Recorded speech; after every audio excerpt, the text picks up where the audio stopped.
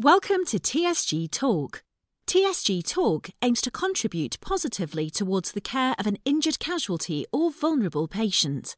If your goal is to maximise your input for the people you care for, then TSG Talk is for you.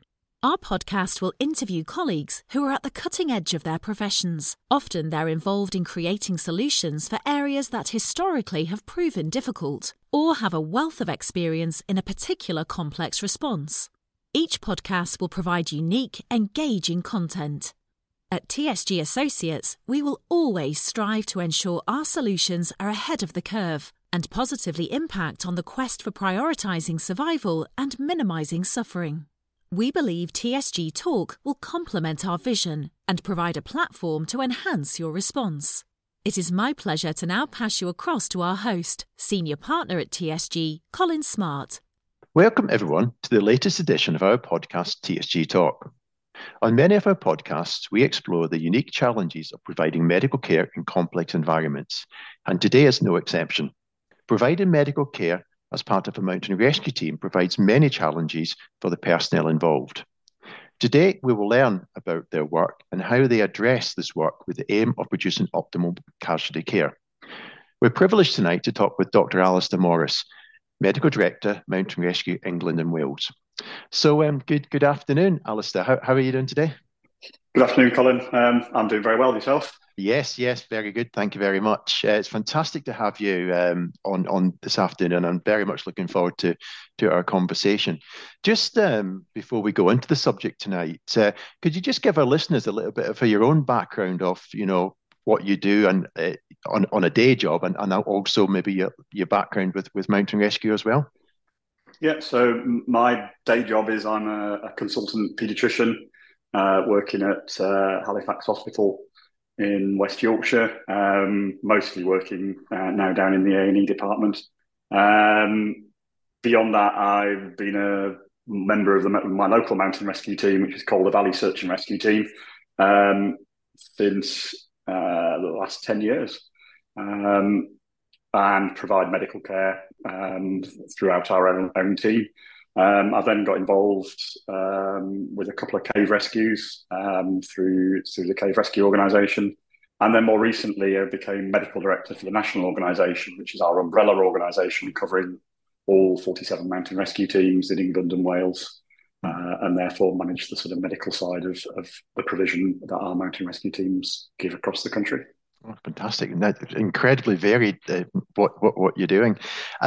Just with looking at obviously being medical director of Mountain Rescue England and Wales, could you just give us an idea of the types of scenarios you probably have to oversee and I suppose manage as well to an extent, and some of the skills that you have to bring into mountain rescue to try and get the best patient care possible? And I think the main part of my role is to look at the sort of medical training within mountain rescue. Across the country, we've got, as I said, 47 teams, 3,000 volunteers. We can't always guarantee to get a healthcare professional on scene to every job. We're all volunteers. We have day jobs. We can't always make it out on every call out. Therefore, the core of what we deliver in terms of medical care on the hill is given by our casualty carers. And that's around about 1,000 people at the moment across the country who are trained in a level of advanced sort of first aid to provide provide really good quality medical care in both mountain and cave environments across the country, to a level probably equivalent with a sort of emergency medical technician, stroke paramedic with various medications and pain relief, as well as the practical skills involved in managing the majority of the illnesses and injuries that we see in the mountains. Well,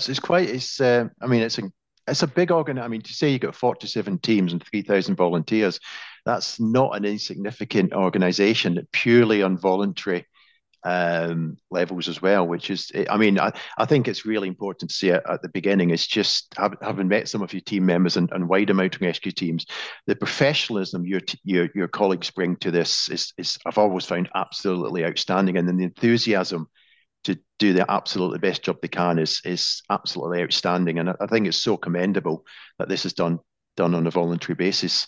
I think we like to think of ourselves as sort of volunteer professionals, and as you say, we have a number of range of skills that, steep ground rescue, vertical rescue, water rescue, search, and that we bring the whole piece to the table. And the rescue and the medical care, I like to think, is part of the same package.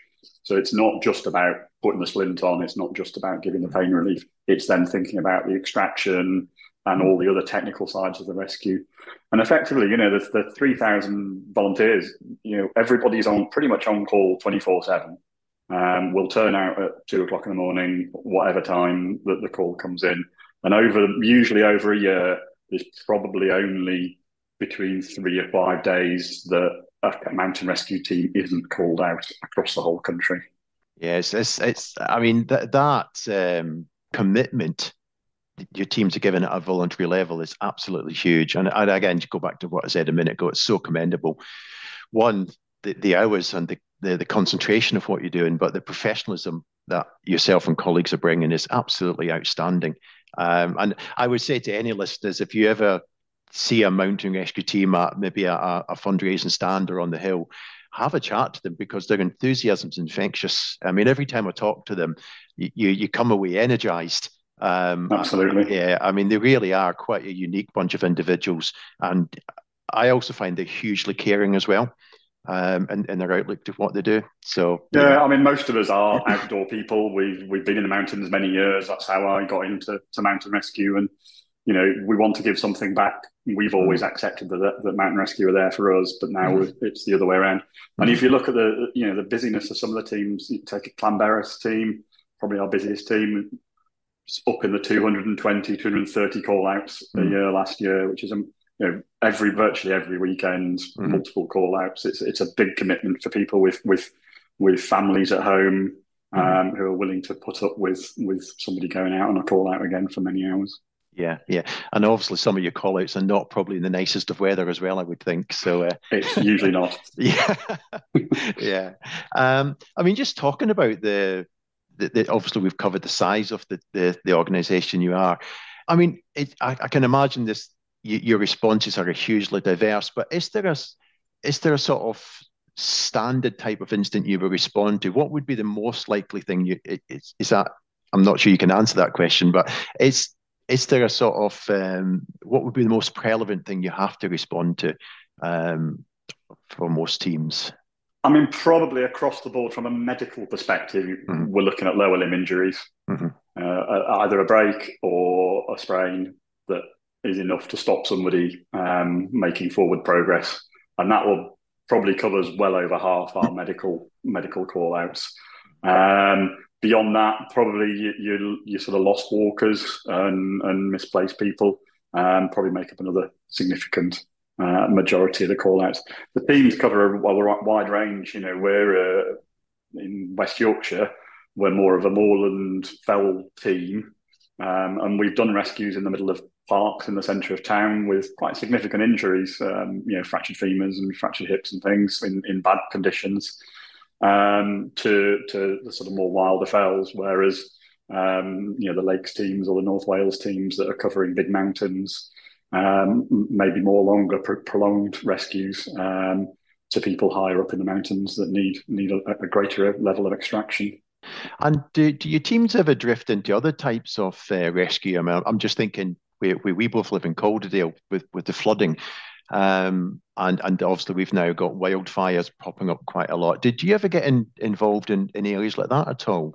So virtually all teams now have a water rescue element. Our team's got around 10 or 12 swift water rescue technicians, and then a number of other trained people, drivers and trained people to work around water within the team. So we will get involved in the flooding in the valley. Certainly there were times, the Boxing Day floods in 2015, the team was very much involved, and we extracted somebody from the bottom of the valley using a helicopter because the ambulances just couldn't get there. So teams are often involved in the sort of regional planning and the sort of bronze and silver groups. We're involved with snow, so often we'll put up a shift system to help the ambulance service during bad weather events and get patients from their homes to the ambulance so that they can for the onward journey to the hospital. From a fire perspective, we don't get involved in fighting the fires. We can support the fire service, mostly getting people to and from the sort of fire edge and managing, sort of watching and keeping an eye out for fires re-emerging and things like that. So we can provide some extra assistance when required. Yeah, and I think what that's telling me is just again you're already sat on multiple skills, and that's just increasing the skill base you've got, but also increasing the service you give to the local communities as well. Absolutely, and that's what the teams are about. We've all got different teams in different areas, and we're very much about our own local communities. Mm-hmm. And we've got quite a diverse population. Our area covers Bradford, Leeds, so some very inner city areas. Mm-hmm. And we will get involved in searches in the middle of cities as well, in Parkland, mm-hmm. from to the wider area, more in the what you see more traditional mm-hmm. walkers and hikers area in the Calder Valley. Yeah. So again, I suppose although you're called Mountain Rescue, there's so much more to it. From what you're saying, I mean, it's you really are covering all the aspects of non-technical to technical rescue from what you're saying, which sounds, it sounds incredibly motivating, just being able to provide that service, and again on a voluntary level. Absolutely, and I think we do so many things in life, sort of where we would get paid for work, and actually giving something back for free is, and I think I would never want to go away from that from a mountain rescue perspective. I think that's the sort of real core of what we do is, and I think you add in the rescue time. Our team gets 80 call outs a year roughly, and then you add in the training every Tuesday night. You add in the maintenance. You add in the administrative side of it. You add in the fundraising as well, because we're all completely charitable funded. So we have to raise our team $50,000 a year just to keep ourselves running every year. Mm-hmm. So, and that's the same team members. We're all expected to take part in that. Yeah. So there's a bigger commitment outside the actual bit we enjoy doing, which is going to do the rescues. Yeah, which adds to to say you're doing this on a voluntary level, but you're also raising your own funds as well. It adds to the commitment that your teams are given, which again goes back to saying what an amazing effort for to provide such a professional service, but at such a voluntary level. And we have supporters that aren't, as part of most teams, that aren't hill going, but support the team in our activities. And our team's got a number of search dogs, and they need training as well. And the people that happen, the search dog handlers, put in twice as much training, if not more, probably far more than that, to train their search dogs up. And so there's extra for some team members as well. Yeah, wow. Very impressive and so commendable. Just one of the questions we ask all of our guests is, we find most people sometimes have sort of unique stories from their rescues that they've learned something from. And any sort of unique stories that you could go back with your own experience that you've maybe picked up one or two lessons that you could talk about? I mean, I think the bulk of the rescues that I think the real key to the way the team works is the range of experience and the ability for the whole team to pull together to focus on a single task. And I think nothing typifies that more than some of the cave rescues that I've done. So the South Wales cave rescue in 2021, where we had a chap who was severely injured, and took 54 hours to get him to the surface, with a very successful rescue with over 300 volunteers. And I think that was a level of both high level of medical care. I came in towards the end of the rescue just to provide some more support to the doctors following around shifts, but also the sheer volume of personnel required to move one person through a cave system was just phenomenal. And I think it was a mix of a very severely injured casualty plus the banter and the keeping everybody's spirits up, including the casualties, because he knew a lot of the rescuers, because cavers rescue cavers, so it's a very small world. as he was moved physically across the top of most of the other group of the cavers, really. And and everyone's saying hello to him as they went past. I think and there was a real special moment looking down a pitch as he was coming up, as he was slid across everyone's knees and on a rope, and it was just an amazing experience to see 60, 70 rescuers all aiming for the same goal at that point.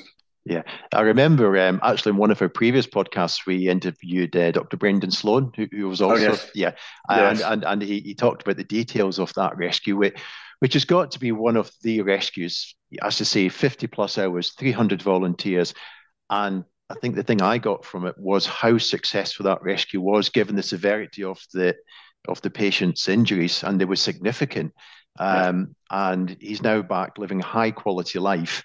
And I think he's actually joined the cave rescue team as well, if I understand. He has, and he's getting back underground again now. So. Yeah, fantastic. But the big thing I took from that is probably what shone through was the culture of the organisation, the banter, the pulling together for the goal of successful patient care, the compassion that they brought to it. But I think what probably gelled that whole thing together was that unified culture. And I think that because we've all been in mountainous, dangerous situations. I've been involved in rescues for my own friends from my alpine days, so I know it from the other side. We all know how frightening it is to be involved in even a minor injury in a wild and remote place. That you suddenly feel extremely vulnerable. And the focus then becomes everybody's focus becomes the casualty, and it's all about sort of working together to get that casualty to a safe location. And and some very sick casualties from hypothermic arrests that we've had locally, that was managed by our casualty carers with full CPR and flown out and a successful outcome. And I think that the real thing for me is there's so many different levels happening. There's the control area, which I think in the bigger picture, do we need to get helicopters in? Do we need to, where are we going to extract to? Where are we going to move the ambulance to?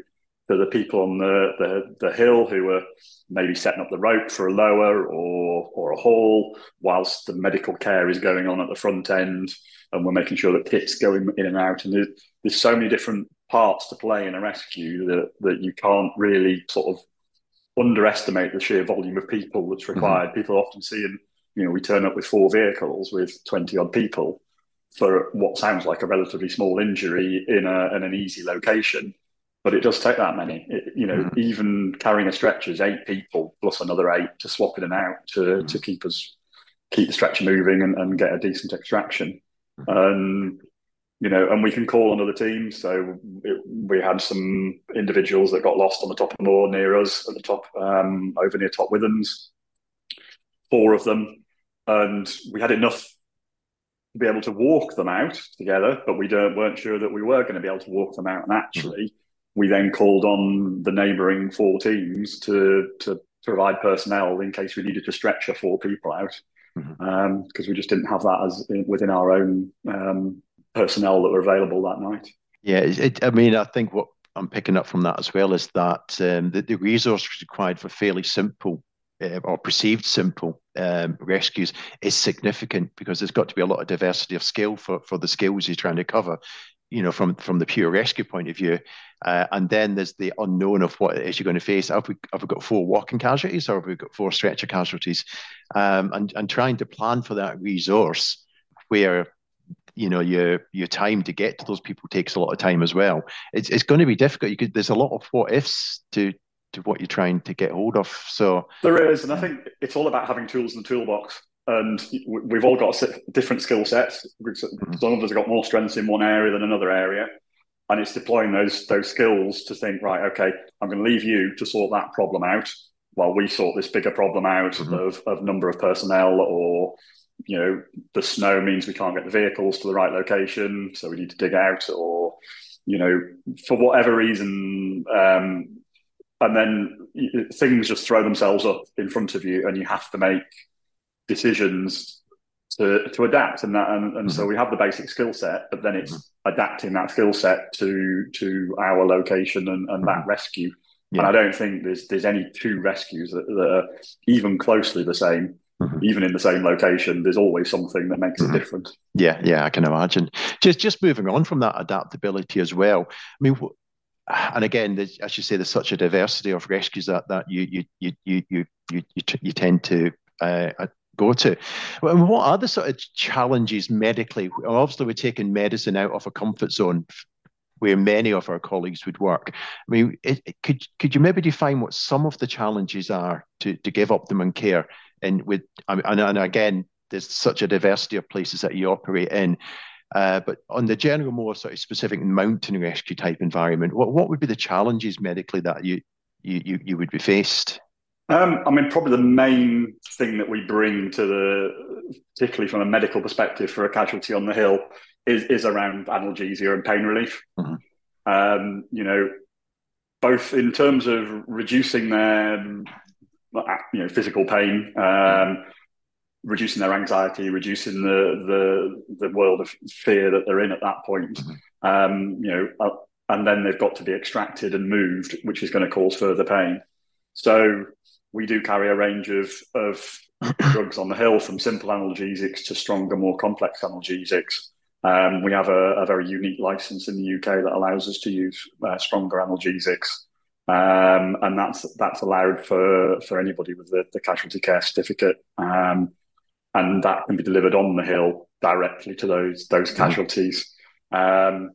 We do use gases such as Entonox, and we're trialing Penthrox at the moment as an option, just from a weight perspective. And then we've got morphine and fentanyl, which we use as our sort of primary pain relief drugs for the more severe pain relief. And that does allow us to do, if there's a critical limb or from a blood supply, neurovascular supply, we can reset that limb if necessary on situ, and then save that limb effectively. We also carry, if you've got an open fracture, we carry antibiotics to start the treatment early. But we can then carry a range of other drugs that we can deal with and dealing with the side effects of those drugs that we are carrying. Now that's really interesting, because I think being able to take that pain away, it's a win-win for everybody, isn't it? It gives you a more manageable patient, but so taking somebody out of suffering so we can start to manage them. As you say, you've got the uniqueness of the license, and being able to give those drugs in the hill's got to make a huge difference. Absolutely, and we don't, we really reinforce the power of non-pharmacological methods of pain relief as well. Just I suppose a little bit back to that banter, a little bit back to the chatting to the patient, keeping the patient, getting their mood, all the psychological effects of pain, and improving their mood. Even the use of our search dogs. Dogs are a great distractor for patients and reduce your pain relief load. So, we deploy a whole load of things before we get towards the drugs. But absolutely, there's nothing better than being able to provide somebody some analgesics in a situation where they're they've got a significant injury that and a prolonged rescue to get out from there. Yeah, no, fantastic. What I found really interesting, and you said one of the areas is reducing fear as well, and using the non-pharmaceutical issues for reducing pain. This is something we're finding in so many of our podcasts. We've interviewed quite a few seriously injured people, and the one thing we said to them, what would be the advice you could give a rescuer that would be most important if they were to improve your rescue or replicate what they did to the standard that they did it to? And it's never a technical skill. They always say, I wanted to feel confident, and I wanted to feel that they were in charge of what they did and I was safe. And this is replicated time and time again from everybody that we talked to. And it was quite interesting when we were interviewing your colleague, Brendan Sloan, and also another of your colleagues, Dave Whitmore. Yes. So they both said the same thing. Often, some of the injuries you're dealing with, there's not a lot of input you can do, but being able to give that reassurance, that calmness, they thought that was one of the major things they could always bring into medicine. So you're right. Sometimes, yes, we have to bring our technical skills, but I think that this soft touch and the very human touch skills, and it's really interesting about dogs. I've never thought of that one, but I get it. Yeah, I can see why that can just, again, create calmness, improve the environment. It's very, very interesting. But this is something every time we hear, it's that these non-technical skills are probably, and almost the bedside manner would be one of the most important things we can bring to the scene. So, I mean, you've just reinforced that again. Absolutely, and I think our CAS carers are absolutely fantastic at having that bedside skill, reassuring the patient. The patient's going to have to give themselves over completely to our control. They're on a stretcher strapped, they can't move. We've got complete control over them, and they've got to have faith and trust in us to be able to do that. Otherwise, the rescue is going to be 10 times harder. Yeah. So we need to give that. And I think also, the environment we're in is, as you said before, we go out in the worst conditions. We don't go out on we do go out on hot sunny days, but most of the time it's not in the best conditions. So being able to remove somebody from that environment. So we use the storm shelters or the bothy bags, pull over the casualty and the CAS carer, and suddenly that wind, the rain, the snow has all gone. They're in a nice warm environment, protected from the outside in their own little bubble, and we can manage everything. Everything calms down at that point. They feel safer. Analgesia requirement reduces. And then once we're ready, we move them straight over into our stretcher. We now winter CAS bags with thermal management, and then they're straight on the stretcher and out from there. So, it's very much a case of and even the sort of, the other team members and the chatter that's going on, getting everything ready, are all a little bit further away from the casualty. So they've got one thing to concentrate on. Yeah. So I suppose what I'm picking up from there is you don't have to rush this, do you? I mean, obviously some of that will be dictated by the urgency of the patient, but it's all about trying to get the environment in a controlled place, taking you away from the adversity of the environment, making that a bubble, and then creating calmness all the way through the rescue. That would seem to be the things that are underpinning what you're trying to do. And probably it's the uniqueness of bringing good medicine to austere places. Again, I've talked to other colleagues who work in sort of in different environments around the world, austere. That seems to be a trait as well, about trying to get you into a better place where we've got better control, but calming everything down, making considered decisions, and then moving. That seems to be a trait that comes out quite a lot. Absolutely, and splitting the sort of the casualty care from within the bothy bag from the fell party leader who's outside making the decisions about extraction and routes out and who's going to carry what. I think that really helps as well. I mean, obviously information flow between the two, but actually, it's not all down to the person at the front end with the casualty making the decisions about how they're going to be carried down the hill. That can be left to everybody else outside. And I think, it's doing the real basics right. And I think, from what, we carry a lot of specialized medical equipment, we carry a lot of, medications, but actually, even the simple things, back to keeping somebody warm. We know that even mild hypothermia causes significantly increased mortality in major trauma. So even, we all carry a personal bothy bag in our rucksack. So whoever finds the patient first, that's straight over.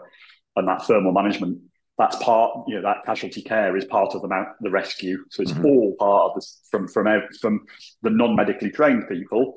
They can start the casualty care by keeping the casualty warm. And we've looked at, we've discussed whether, because environment is such an important part of our rescues. Actually, if you stick to the ABCDE pathway, then the environment's right at the bottom. Actually, that probably needs to be at the top or over, encompassing the whole of the ABCD assessment primary survey. Yeah, I think that's really important. And I suppose looking back in my own experience, you can't do good care when you're getting battered from all sides by whatever environment you're working in. It doesn't matter how skillful you are. You can only, and I think probably the secret to, if I've picked up anything over the years, is that the best care you can give is by creating the best the best control within your environment that you work in. And sometimes it will never be perfect, but you can make it as good as possible. And if you can make that bubble that you create as good as possible, then you've got the chance of applying your skills to whatever level you're working at. And it's expanding that bandwidth you've got, isn't it?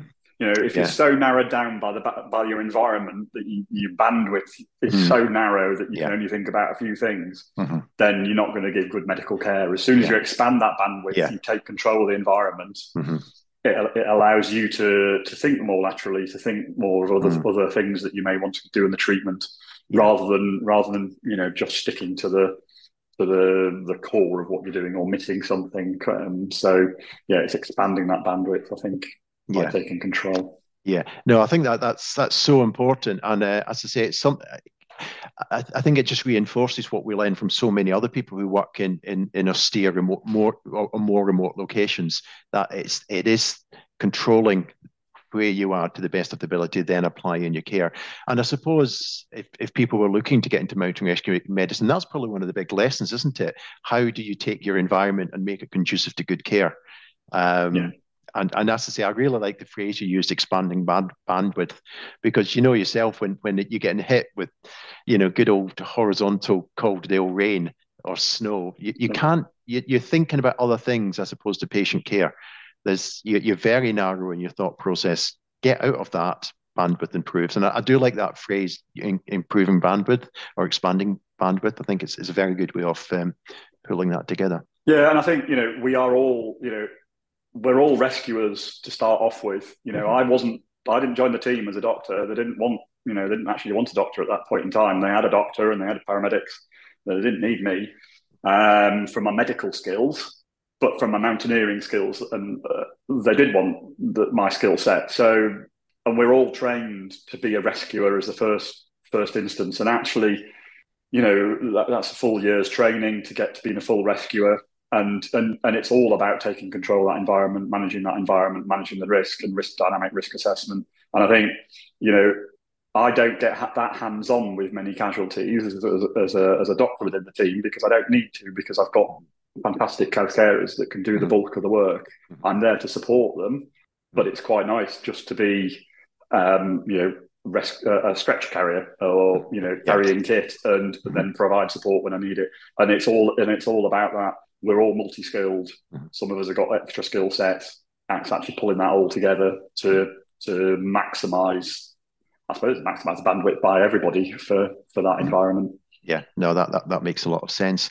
Just moving away from the rescue and the medical skills for a second, if anybody wanted to get involved, either from a rescue, the medical, or the administration, the fundraising side of mountain rescue, how do they go about actually contributing to it? What would be the routes that they go into? So it's finding out which area you're in, and finding out who your local mountain rescue team is. So if you go to the Mountain Rescue England and Wales website, which is mountain.rescue.org.uk, there's a map of the country and where all the rescue teams cover. And if you've got a local rescue team, they'll have their own website, and then each team have their own sort of recruitment process. Some teams open for certain periods when you can recruit. Some teams are open all the time and then have an annual recruitment, a sort of recruitment day and a hill assessment day. There'll be a contact on every team's website for inquiries, and if you're interested in getting involved either as to become a rescuer or to become a supporter for the team, just drop the team a line and offer your skills up. And some teams have a specific area where you can volunteer to become a team member, and it sends you a form to fill in. Okay. No, but what we'll do is when we post the pod, we'll pop that on the LinkedIn and all the other channels that we use as well. And I suppose the other question is, if somebody wants to give you lots of money to help fund your team, is there an easy way to do that? There's most teams you can donate through through the websites, their own team websites, or Facebook pages, or just contact the team directly. So checking the post, we get quite a lot of checks in post. Okay, fantastic. Well, I would encourage all of our listeners, having seen your own setup on various other teams through the country, these are not inexpensive organisations for what you have to do. And as we said before, this is purely voluntary. And it's not just if you go on a mountain, you might need the mountain rescue team. There's so much diversity of what you do. So if you're looking to give a charitable donation, giving it to your local mountain rescue team wouldn't be a bad thing. So let's push a bit of fundraising for you as we chat. Thank you. Just to finish our discussion today, which has been absolutely fantastic. It's a question we ask every guest on TSG Talk, and we've never had the same answer. But if you were to take one piece of medical equipment with you in the vast majority of places that you would go, what do you think it would be? Well, it's a good question, that. It's a great question. I suppose where you define medical equipment, for it's back to that bossy bag. It's back to that shelter. Okay, shelter. That is my absolute. I've spent many years in the mountains carrying survival bags and little thin plastic things, and they're just useless. Really, they just blow away. The shelter is absolutely the key piece of kit. If you could keep somebody warm, particularly then and sheltered from the outside environment, that the world becomes a better place. And I can't really deliver medical care. We're very good at doffing clothes off. We're not very good at putting them back on again, and keeping people warm in a pre-hospital environment outside of mountain rescue. We're much better in mountain rescue, putting that shelter on. That makes sense. It's really interesting when we ask people this question. We find the answer does go into three blocks. We have some colleagues who go purely clinical in bits of kit. We have other colleagues who go knowledge-based, that they might want to take a specific book with them or access to information. And probably where this one sits is more management-based, where it's scene management. And it's definitely so far, nobody's given the same answer. 15 pods in, everybody's different, which is good. But they tend to go into those three blocks of clinical, educational, or knowledge, or scene management. And I would think yours probably sits under scene management. And I think I do some pre-hospital work with the West Yorkshire Medical Response Team on the trauma car, and I think it's a bit of kit that I'd like to see get on the trauma car that we can that scene management even at a roadside from an RTC is it again makes I've used my bossy bag with a child that was knocked down in the street not far from where I live, and it made it so much better for her just to have that taken away from that noisy environment outside. So absolutely. Yeah, and I think it's going back to what you were saying, is controlling your environment, expanding your bandwidth. And I've had similar circumstances myself. I talked about this in a previous pod. We had a rugby player at the end of last season. We had a 3-hour wait on an ambulance. We were able to we had one of the little blow-up shelters, the Wrigglers, which were fantastic. Yeah. But we completely had his environment in place, and to have him 3 hours on the ground, we kept him comfortable. We had our passive active heating going on him, but we had a shelter, and it didn't really matter what hit us for that 3 hours. We were ready for it. So, and again, the bothy bag, it's something I certainly carry. Anytime I'm on a mountain bike, it's a core piece of kit, because if we take an injury, if somebody is exposed for any length of time, there's very little we can do to try and make a shelter. I think trying to improvise a shelter, I've never found it done that well, especially when you're under stress and trying to do it well. And you think about things in the big mountains, but I was on a adventure race in Bacup, not a million miles away in the Pennines, and the weather went from sun to thunder to snow to sleet to rain. So it was that mix of rain and wind and wet and cold. And by the time I got on the bike, it was a total 5-hour race. I couldn't feel my hands, and I could only change gear with my wrists. And even getting off the bike to do the checkpoint, I was getting cold, and I had nothing spare with me. I didn't have I had a thin survival bag, and if a mechanical anything, I'd have been in a bad place. And I sort of woke up a little bit after that, actually. And the small bothy bags, they're only the size of a cricket ball, something like that, for a 2-person bothy bag. They don't take up any space. So definitely. Yeah, I think that's a big point. But we'll stress, if you think you need shelter, make sure you've got it, and don't try and improvise it when everything's going against you. It's never that well done, and never really works. And your bandwidth, and again, I'm going back to bandwidth, because I think you've got a great word. If you don't get that shelter right, your bandwidth is narrowing, and therefore your patient care is not as good as it should be. Absolutely, which is a massive thing. Just before we really conclude this afternoon, is there anything else you'd like to cover at all? Any other areas in mountain rescue that we've not covered during this afternoon? I suppose I'd like to just, the only other area outside the medical is our search capability, because obviously, if you've got an injury, then we need to be able to find you, or if you're lost, or somebody who's got dementia, or that side of the team. So we have a number of trained search planners in the teams who can plan and deliver a search. However, there are other tools that we can use, and being able to provide your location is really useful. So the OS Locate app onto your phone gives you a 6 or 10 figure grid reference, which you can give over the phone to us. Alternatively, all the teams can contact you by text using either SARLock or Phone Find, which will allow you to, if you respond to that, it will provide us your exact location. Okay. So if you do get a text from us, it's not just to say hello, it's to find where you are. Good. No, I think that's important. As I say, search takes time, and if we know exactly where you are, we get to you get to us quicker.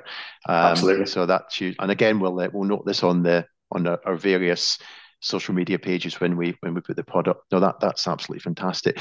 So I've learned so much from our conversation this afternoon. I think what I've picked up is that mountain rescue is not just mountain rescue. There's a massive diversity of what you do.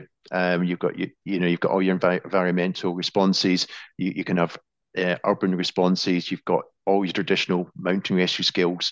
As such, it's a hugely diverse area. It's hugely equipment and people intensive, and that level, the people you bring to the scene bring a huge diversity of skills for a successful rescue. I should say, with the cave rescue, 54 hours and 300 people, and they were all used, and they all brought individual contributions to that. So I think the diversity of what you do is something I've probably never quite realised until I talked to more mountain rescue people. I always thought mountain rescue was classic mountain rescue. It's so much more for that. And I think if any of our listeners would like to get involved, I think that's important to remember, that there's so much more you bring, your resource brings to the local community. And that needs support. And I think if we can encourage everybody to support mountain rescue as much as possible, because, ultimately somebody may, you might need them, anybody might need them. They're worth funding correctly. So that's the big thing I picked up from the initial parts of our conversation. And I think the big thing I picked up, and I'd like to use this phrase quite a lot as I look at the area wider, is having the ability to expand bandwidth by controlling our environment. I think that's such a good way to explain probably the difference when we take medicine to remote places as opposed to when we're working in more civilized environments. We need to look at where we are and then work out how to control that, because once we control that environment, we get to think a bit more laterally and make Absolutely. Better decisions.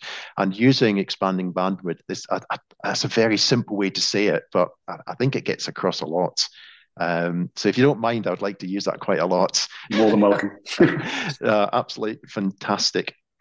Look, thank you, Alistair, so much for your time today. It's been absolutely wonderful to talk about the work that you do, the work your team does, both at a local and a national level. It has been hugely interesting to learn about it.